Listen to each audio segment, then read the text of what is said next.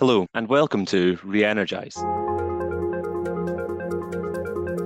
This is the place to discover more about emerging tech in offshore renewables and how we will meet our future energy needs. My name is Chris Del Valle, Innovation Manager at Catapult, the UK's leading research and innovation centre for offshore renewables. In 2023, we are celebrating our 10-year anniversary.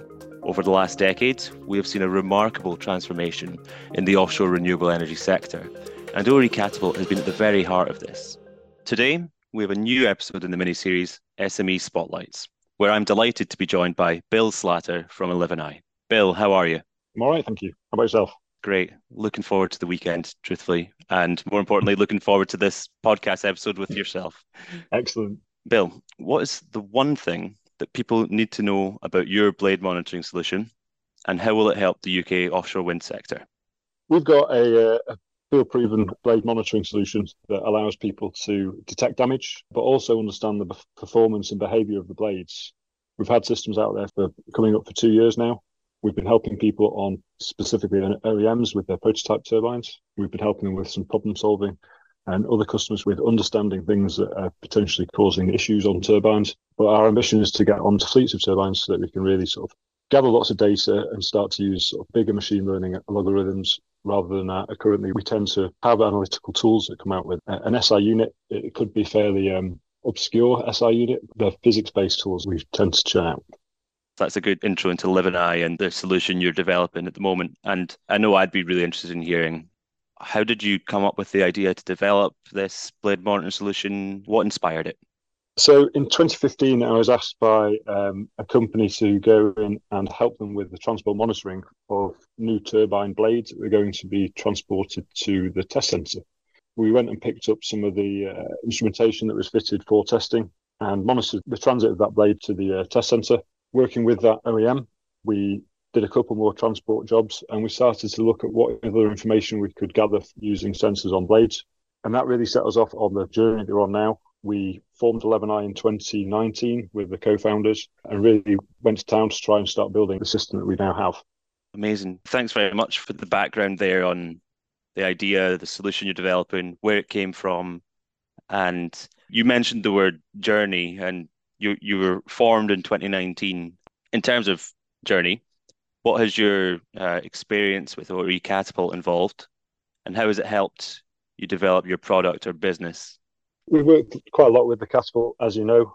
Initially, my first contact with the Catapult was just asking for advice. It was purely for networking. I phoned up and asked if they knew somebody that could help me develop the product and the service. And since we formed Eleven-I formally in 2019, we've interacted in a much more formal way with the Ori Catapult. We went in on a KTN for GE and won that. And through that allowed us to go in and do a project with the Catapult, a BASE-funded project for the Energy Entrepreneurs Fund. That was a fantastic project. It allowed us to really bottom out some of the potential hurdles that we needed to get through to develop our product. It allowed us to speak to customers and we interacted with some of your tech team. One of the best things that we did was we were able to do some experimental work on some of your blades that are left over from blade testing. So we chopped up some blades and had a look at how our sensors could detect that damage. Since then, we've also had some interaction with the AWGP. We've been on 2 rounds of the West, which is a really fantastic program to sort of help people into the offshore industry. We've also this year got a place on the Launch Academy, which is really good. Obviously, we interact quite a lot on that, Chris. That's been fantastic so far. I mean, one of the biggest things that has come out of it is that it looks like we're going to be getting some field trials with some of the big energy companies. And there's obviously all the rest of the business support that comes with it. And I've just signed the grant offer letter for an OWGP grant, which is going to allow us to go out and do some more testing with more machines in the field. So, yeah, ORE Catapult's been a very central part of our journey. We use the term journey quite a lot, yeah. Don't we? And it can be quite cliche, but clearly Eleven-I and your close collaboration with Ori Catapult in many guises, it's clearly been quite the journey over the last 4 years now, hasn't it? Yeah. I wasn't even aware of all of the things you just mentioned, despite us working together quite closely over the last few months. In terms of looking forwards, so the UK offshore wind industry is growing rapidly year on year, and I'd love to ask you, what you see as the main opportunities in the future for those hoping to develop within the UK's offshore wind supply chain? It is a massive opportunity. Obviously, the UK at the moment is the superpower of offshore. We need to make sure that we can maintain that place. The other countries are obviously going into offshore in a big way. The US is going all guns blazing. It's a very exciting time, but there's the opportunities that come with that. They're massive. We've got skills. We've got anywhere where there's a port, there's going to be infrastructure development. But obviously where we're really interested is the innovation that it's going to bring. People are going to keep on trying to push for bigger turbines. So it's going to require new technology. And that's where there's going to be all of these different avenues that people will be able to produce technology to reduce the costs and increase the reliability of these machines. So that's what really excites me. And I think that's probably one of the things that obviously excites the Catapult as well. Absolutely. As you say, the scale of the challenge and then the innovation that's needed is obviously one of the most exciting things, as well as probably one of the most daunting things about the industry that we're both in. Yeah, absolutely. We're coming towards the end of this episode of our mini-series, and I've got one last question for you, Bill. What is your advice for any potential innovators with an exciting new idea who are listening to this right now? It is a journey. That's definitely something, a recurring theme.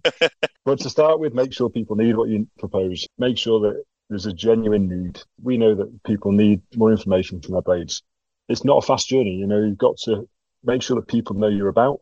Wind energy is also this conservative industry, and being present counts for quite a lot. Offshore is particularly conservative.